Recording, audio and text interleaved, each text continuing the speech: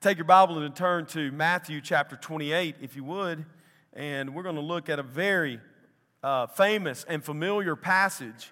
And so when you preach a sermon out of a famous, familiar passage, you run some risks, and I know those risks. I've sat where you sat, and someone else was here preaching a text like this, and you're like, well, I've heard this sermon. I know what this text is about. I got it. I understand, Don't let your mind drift like that this morning. Hold yourself in tight to the Scriptures. I want to bring a sermon entitled Discipleship. We're in an Advent season, and we've been talking about that Advent, and we've been looking at different passages. Remember, the first passage in our series, we were in Revelation chapter 7, and we saw the end. What is the end? When you know the end, it can encourage you along the way, right? There's nothing worse than starting out on a trip and not knowing where you're going, for some of you. For some of us, we enjoy that. We call it rides in the country. Go through McDonald's drive-thru, get a cup of coffee, and ride around for an hour and a half. You get home, the kids say, where'd you go? We didn't go anywhere. We just rode around. And we enjoyed that. But if you were trying to go to a destination, you would want to know what that destination is. And aren't we thankful that God, in His providence and in His goodness, has shown us what the end will look like? In Revelation 7, we see all people from tribes and nations and tongues, all the glory of God's diversity around the throne, worshiping the Savior. That's the end. That's what's coming. How are we going to get there, we ask? Well, Steve told us how we're going to get there. Last week, we looked at Romans chapter 15, specifically looking at Paul's heart for those who had never heard the gospel. And I thought there were some things that Steve brought out in that passage that were very helpful to set up today's sermon. Because in our urgency to take the gospel to the ends of the earth, which we should have an urgency to take the gospel to the ends of the earth, sometimes we can say it in ways that are unhelpful. We can talk about it in ways that don't bring the body of Christ together. It actually divides the body of Christ. It divides it along lines of there's this special class of Christians that are called, and then there's the rest of us. There's these kamikaze soldiers of God that go over into these foreign places to these tribes that are unreached. They're the special ones. They're the ones God really loves and empowers. And then there's the rest of us average Joes, right? We can talk that way. Have you ever talked that way? Have you ever thought that way? Let's break it down a little more local. Well, the pastor is close to God. And then there's these other leaders, and then there's me. And we have this hierarchy in our mind. And so at the top and the pinnacle of the hierarchy of Christendom among evangelicals is often the missionary, not just the missionary, but the missionary preaching the gospel where it's never been preached, and we talk about them like they're super saints. But what Steve told us is so true. The gospel is the call to the mission. Everything else is what? Location. Everything else is just location. You're called, I'm called, and they are called to the same gospel mission. The exact same one. If you belong to Jesus Christ today, if He is your Lord and Savior, you are on the mission. The only question is, where am I going to live? Where am I going to live, and what am I going to do? What skills has He given me to bring about furtherance of His kingdom? I think about the skills that we have in our church. And if we're putting all of those skills to use, what will God do among us? What will He do in our community? We've got prayer warriors. We've got people who are sharp in their mind and able to teach. We've got people who are able to show up early and stay late to clean and take care of the details. We've got people who can bless us with unbelievable talents through music. We are blessed with people who are administrative. We're blessed with people who can speak eloquently. We're blessed with people that you see and people that you cannot see. And all of them with a gift wired by God to be on mission. Some are called to go to the ends of the earth. Paul was one of those. Remember, he said in Romans 15, my desire is that I would take this gospel and preach it where it has not been preached, so that I'm not building on someone else's foundation. But Steve helped us there, didn't he? Because he said, this is not the Great Commission. That verse in Romans 15 is not the Great Commission. That's Paul living out the Great Commission as God called Paul to live out the Great Commission. So often we think the people who are called are the special ones. The special ones hold offices, and the most special are the ones who go to the unreached peoples. The rest of us are just average Joes. I want to show you today through Matthew 28 that is absolutely not the case. That is not what Jesus has said. In Matthew 28, we'll begin in verse 16, it says that the 11 disciples, you notice what he calls them. Matthew says, the 11 disciples went to Galilee to the mountain to which Jesus had directed them. And when they saw him, they worshiped him, but some doubted. And Jesus came and said to them, all authority in heaven and on earth has been given to me. Go therefore and make disciples of all nations, baptizing them in the name of the Father and of the Son and of the Holy Spirit, teaching them to observe all that I've commanded you. And behold, I'm with you always to the end of the age.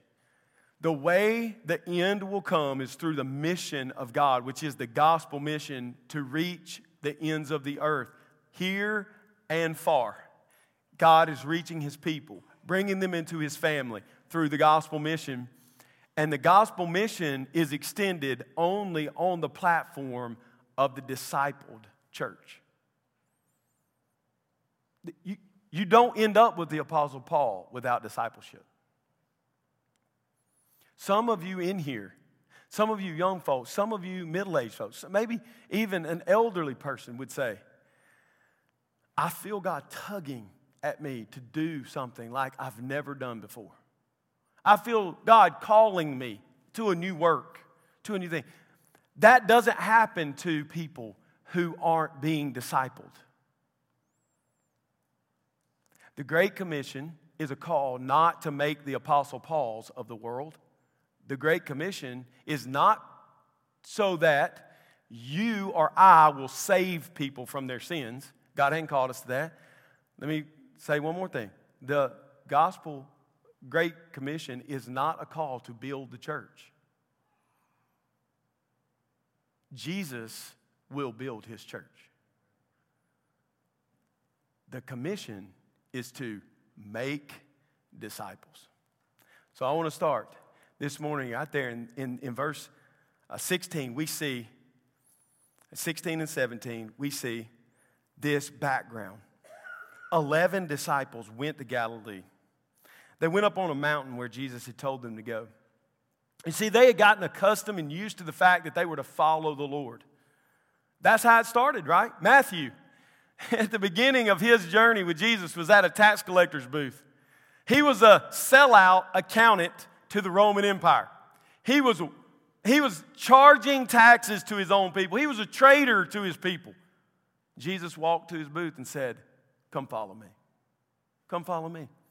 Peter, John, James, what were they doing? They were just living their life on the Sea of Galilee, fishing with their families, running a small business. Jesus walked along the shore that day and said, come follow me, and I will make you fishers of men. And he called zealots. He called a zealot. He called a tax collector. He called fishermen. He called Nathanael, in whom there is no deceit, an upright Jew. You remember when he called him in the first chapter of John? Nathanael comes walking up and Jesus announces him that way. Behold, an Israelite in whom there is no guile, no deceit. That, by the way, was not a compliment. You can see it by Nathanael's response. How do you know me? Really? Like, you're so upright.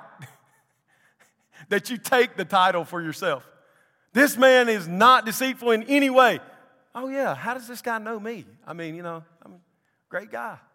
No, Jesus said, I've known you before he could even imagine. I knew you when you were sitting under the tree.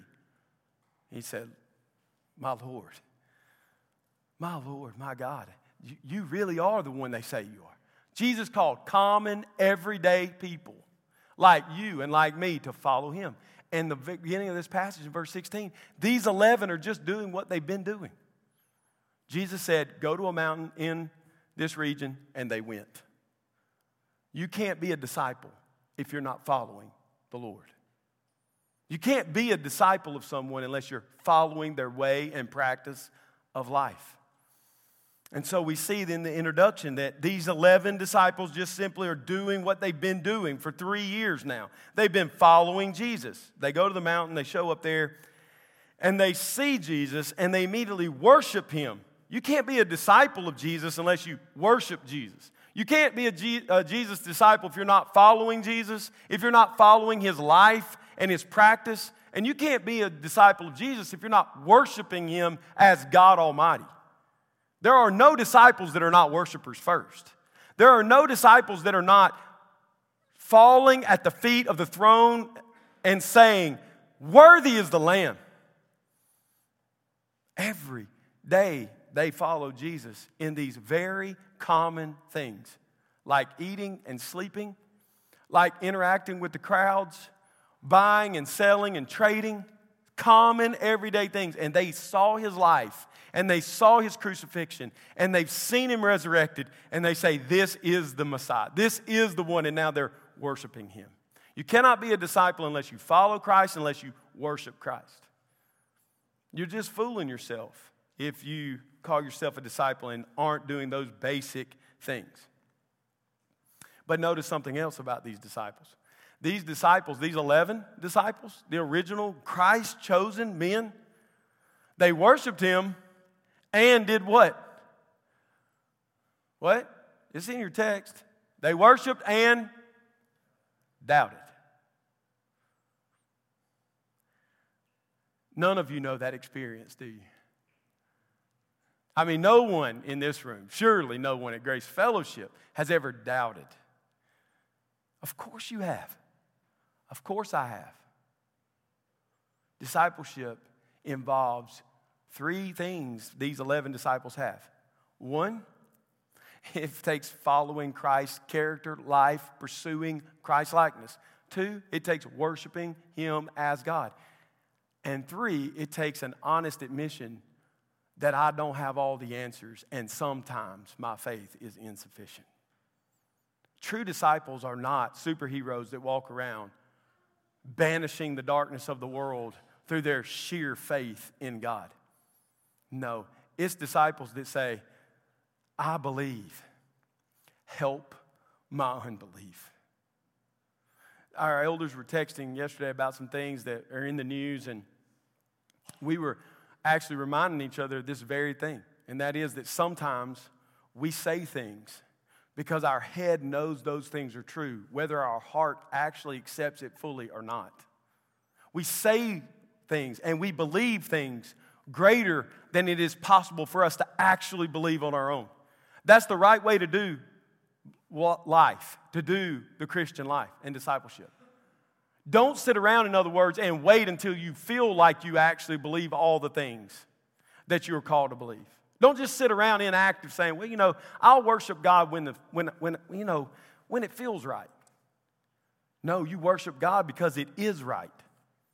Don't sit around and say, well, I would read my Bible, but I'm just not drawn to it that much. I mean, I know it's important. I'm going to do it. Disciples say, help my unbelief, and they pick up their Bible and they read. Don't wait to pray until you have an unction to pray. Don't wait, because if you wait for the unction, your flesh and this world and Satan will make sure you never have the unction. You'll be tempted to all kinds of things. You've ever had that experience as a follower of Christ? You lay down in the bed at night and you wake up to this rapturous. This is what I'm going to do. I'm going to wake up in the morning. All the sun's going to be shining. It's just going to be coming up, and the birds are going to be at the windowsill chirping. And I'll grab my cup of coffee, and I'll sit in my favorite location in my house, and I'll get my Bible out, and I'll have quiet time. And you wake up, the kids are screaming, it's raining outside. The only thing you hear chirping is your closest loved one chirping at you to do whatever it is they want you to do. And you say, I haven't got time to pray. I don't feel like praying. Disciples say, Lord, I got a lot of doubts this morning. Help my doubts.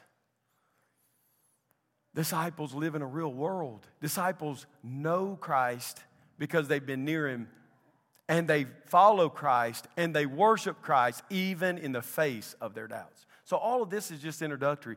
These 11 are like a picture of discipleship for us. They're a picture of discipleship for us. So what gives power to this disciple life? What empowers this discipling life? The very next verse tells us. Jesus addresses them very plainly. All authority has been given to me in heaven and earth. Your discipleship and your disciple making is not empowered by your strength, but rather by the authority of Jesus Christ. What kind of authority is it? It's complete authority. He says all. Now, I know a lot of pastors love to play around with the original languages, and so they look at and they tell you what words might mean, or there might be 2 or 3 options for what the word means. In this case, there's one option. You know what all means? It means all. I know it's complicated. I'll try to slow it down for you. It means that there's not any authority outside of Christ. Authority over all things natural and supernatural. Authority over all things in heaven, angelic beings, earth, created beings of the earth, humans, storms, natural disasters, all under the earth. There's no demonic power outside of his authority. All authority has been given to me. Who gave it to him? His Father did. His Father gave him this authority. And the Father's greater than all. And if the Father is greater than all and has entrusted all authority to Christ, then there is nothing accepted from that. He has all authority. You say, well, what does this have to do with the commission? It matters who it is that you're working for. It matters who it is that you're living your life for. For instance, if you walk into, right now, the White House of the United States of America, uninvited, no credentials, and no purpose for being there, and you walk in. Now listen, our president is an aged man. I dare say most people in here, most people, could take our president in a physical combat. That's not being disrespectful. That's the honest truth. He is a feeble man. He's old. But try to walk in his house today, uninvited. No authority, no purpose, no job. You just show up. Open the front door, walk in. Watch how fast your head spins. How fast you find yourself prone, positioned on the ground. Why? Because of the authority which that feeble president has. So if a feeble, dying president holds such authority that you can't approach him without his bidding you come and giving you the credentials to come, the unaged, unageable, eternal Son of God says, I have all authority. And we say, well, you know, that discipleship thing, I'm not sure that's going to work. I'm not sure I don't really have the strength. You don't need the strength. You don't need the power. You don't need the ability. You need a Savior. His name is Jesus Christ. He has all authority in heaven, earth, and under the earth. And it has been given to him by the Father. And no one is greater than the Father. So by that authority, he says, go, therefore, and make disciples of all peoples. Go. It's the first command in the passage. To go and do what he commands you to do. He doesn't tell you a location, does he? That's what's nice. He doesn't tell the disciples like, well, you, Peter, you're going to go to Jerusalem, and that's where you're going to be. And you, Bartholomew, your task is going to be to take it around the coast of India. And you're going to die over there. That's where you're going to die and be martyred. And he gave no locations. Why? Because this is a universal call. It's not just to these 11, it's to all that will come after them. Go make disciples of all peoples. Go make disciples. What we already defined a disciple. A disciple follows. A disciple worships. A disciple does all of that in the face of doubt. Real doubts, real struggles, real life. Who gives the authority? Who gives the power? The eternal Son of God does. He gives them one command. Go make disciples. Go make disciples. Well, I want to say a couple things here about that. He doesn't say, go build my church. Does anybody see that? Go therefore and build my church out of all the nations. He doesn't give you that task. He doesn't give me that task. He didn't give the 11 apostles that task because that task belongs to him according to Matthew 16. Matthew 16, Jesus said, I will build my church. I will build my church. He didn't even give us the command to go save people. Go convert people. Go get people saved. He doesn't say that. Because you know why? You can't save them. Why would he tell you to go do it? You're not the one that's going to do it. He does it. It's in this that we find great comfort. He hasn't called us to do what we're not able to do. We don't have the authority or the power or the calling to save anyone, and we don't have the power or the authority to build anything. He builds it. He saves. How does he work in us then? What is he telling us to do? Follow me, worship me in real everyday doubters' lives, and then call others to the same thing. Call others to the same thing. Baptizing them in the name of the Father. So when I saved them, you baptized them. When I saved them, you baptized them. You placed the seal and the sign of the covenant on them through baptism, baptizing them in the name of the Father, Son, and the Holy Spirit, which unifies the whole church together of all time. We are all baptized in the name of the Father and the Son and the name of the Spirit. The name of the Father, the name of the Son, the name of the Spirit.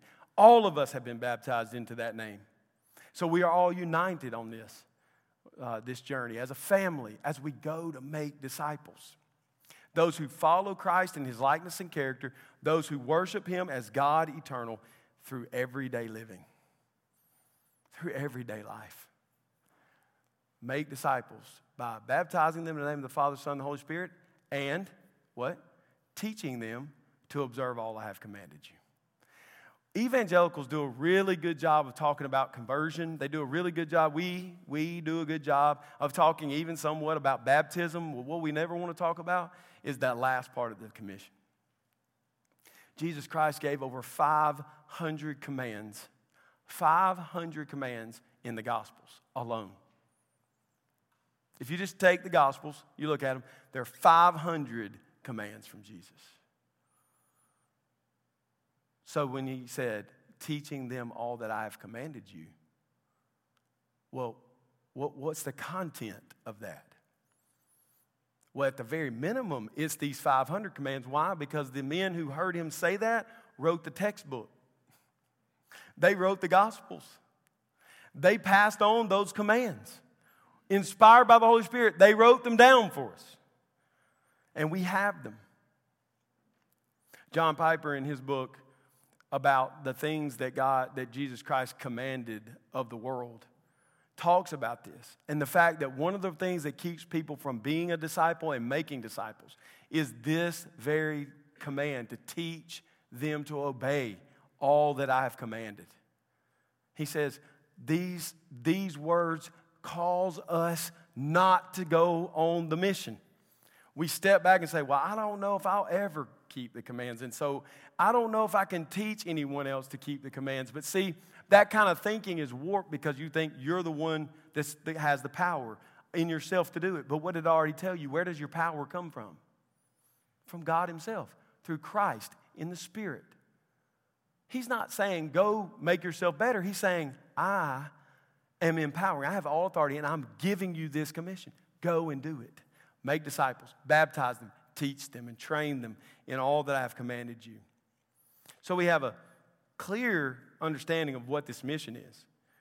A disciple is one who follows after the leader, does what he does, has character like he has character, worships him as the eternal Son of God, even in everyday life and doubts. Why? Because the authority of God himself has called us to do this.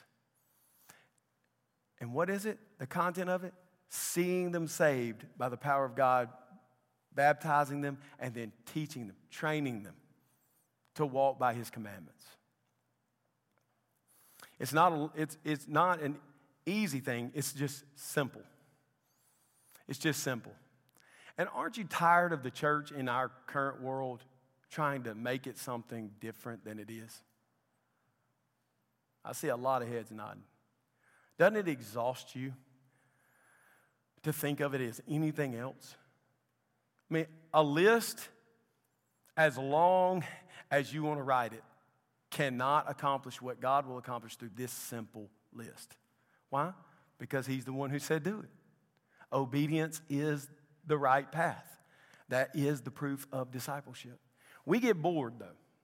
We get bored. We get lonely. We feel like, there's got to be more magic to this. So we surround ourselves with all kinds of things to try to make the church bigger. We have whole conferences. I've said this many times in this poll. We have whole conferences about you knowing how to properly grow your church. Thousands of pastors will show up for it. The newest, latest packaged plan that you're going to grow your church from 200 to 2,000 in a decade. Remember, Jesus said, I will build my church. He doesn't need our help, does he? He doesn't need our programs. He doesn't need our methods. We have a conference on evangelism, and we'll have thousands of people show up again and talk about the way to close the deal. I've actually sat in that talk. How to close the deal like a salesman, Like lay it out there and then the big hook. But see, that's getting us into the focus of what? Saving people. Converting people. Why not fill the conferences with just this simple truth? Fill the church pew with the process that God has commissioned. As God is saving his people and bringing them to acknowledgement, baptize them, and then teach them to obey all that I've commanded. And replicate it over and over and over again. Why? Because he empowered it. He has all the authority, and he called you to it. This is the calling. And we're to do it until he comes again. Look what he says. This is a job that has an end date. Verse 20 says that we're to teach them all that he has commanded. And behold, I'm with you always, Jesus said, to what? The end of the age. Thank God there'll be a day where there will be no more discipleship. There will be no more missions. There will be no more imperfect walks. There will be no more failure, no more sin. That day, when we stand around the throne of our Savior and we see him as he really is and he sees us and he sees himself in us, that day, the mission's complete. There's no more going to baptize them and disciple them because they're all here. Aren't you longing for that day? Don't you want that day? Aren't you anticipating that day? Well, then, we've got to have some Apostle Pauls. We've got to have people that know that they are made and wired and gifted to go to the nations that have never heard. We have to have them, but we will only have them, church, out of Grace Fellowship. We will only have them if we're committed to the mission of the gospel, which is to disciple those that God saves. Baptize them and disciple them. The environment we create here will lead to be the platform of those who will launch into the unreached nations. And when that happens, you know what? you, Grace Fellowship, are reaching the ends of the earth. You never left your Jerusalem. You're just here living your life to the glory of God, doing what God has given you to do in the task. And what he does is he's doing work here that goes to the ends of the earth. There are people that will be on that throne who look different, talk different, are ethnically very separate from us. And they will walk up to you one day, I believe, in that eternal kingdom, and they'll grab you around the neck and say, thank you. Thank you for sending out a true disciple who came to my people and shared the truth of Jesus Christ with me. You are the reason that I'm here. God used you to bring me here. And you will have never met them. You can't even speak their language. But God will do it through you if you build the culture that I'm talking about. If we get focused on the discipleship, he will build his church. He will save his people. Okay? We get that? I thought about the Apostle Paul's life. This is how I want to end today. We know the Apostle Paul was a very special case. He was, right? I mean, I don't know about you, but when I got saved, there was no bright light. Jesus was not standing bodily in front of me. That didn't happen for me, okay? If you think that happened to you, I'd like to talk to you afterwards, right? That didn't happen to you. He's a special case, but he's not totally unlike us. You see, the Apostle Paul grew up in discipleship also. His whole life, he tells us in Philippians chapter 3, was committed to the old covenant. His entire life, the Apostle Paul was trained and taught in the Jewish faith to believe in Yahweh, to trust him, to believe in him, to live his life according to his law. He says, according to the law, blameless. Pharisee of the Pharisee, Benjaminite, Hebrew of the Hebrew. That's who he was.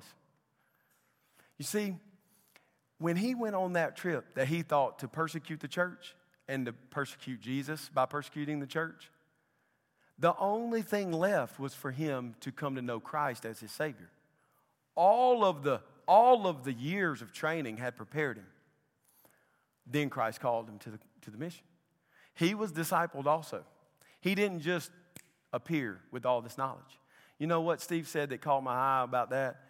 He said, there are 700 places in the Old Covenant where God says that the nations will come to him. 700 places.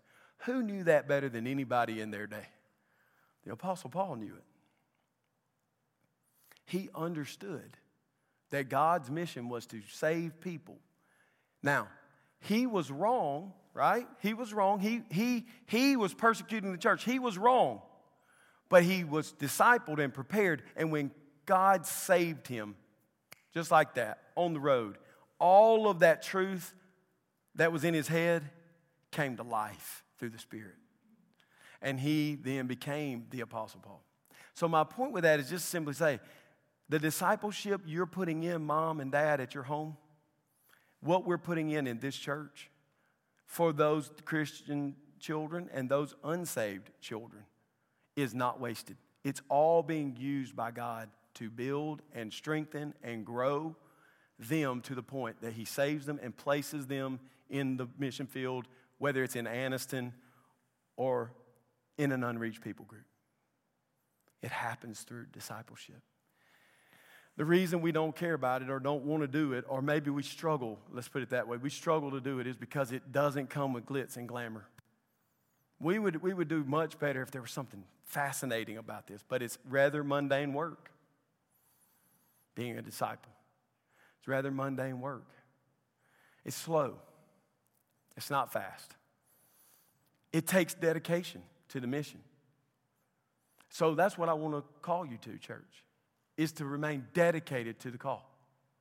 Are you discipling your children in your home, parents, grandparents? Are you teaching them to observe what God called them through his Son to do?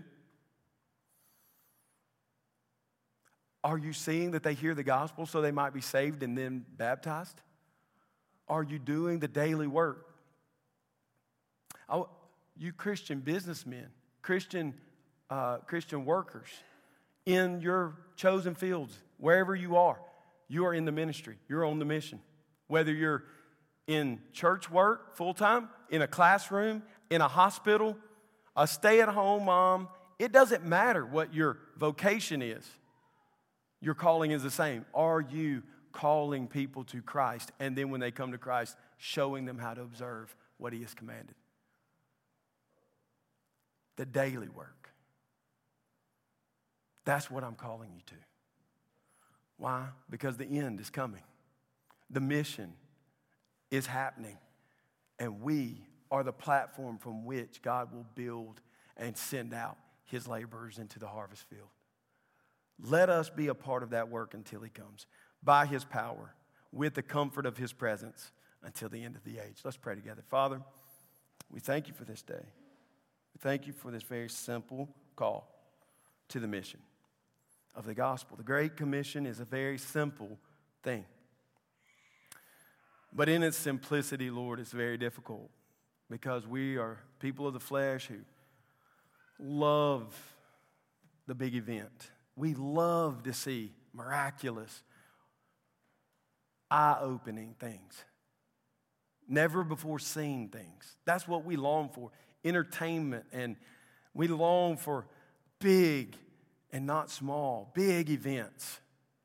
But God, I pray Grace Fellowship would be faithful over the years to simply be a disciple-making church. Knowing Christ, our Savior, and making Him known. Following Him and observing what He's commanded us and calling others to join us in that journey. That's what we want to be, God. By Your strength and power of the Spirit, we want to be this kind of church. Help us now. Help us as parents and as husbands and wives, as Christian laborers in the labor force. All throughout this county, we have mission fields where we are going every single day. Help us to be about this mission, this gospel mission to make disciples. Trusting You with the result, knowing that You are building Your church, resting in Your sovereign authority, comforted by Your presence until the end of the age. And we long for that day that You would come and make us new. It's in Your great name we pray, Jesus. Amen.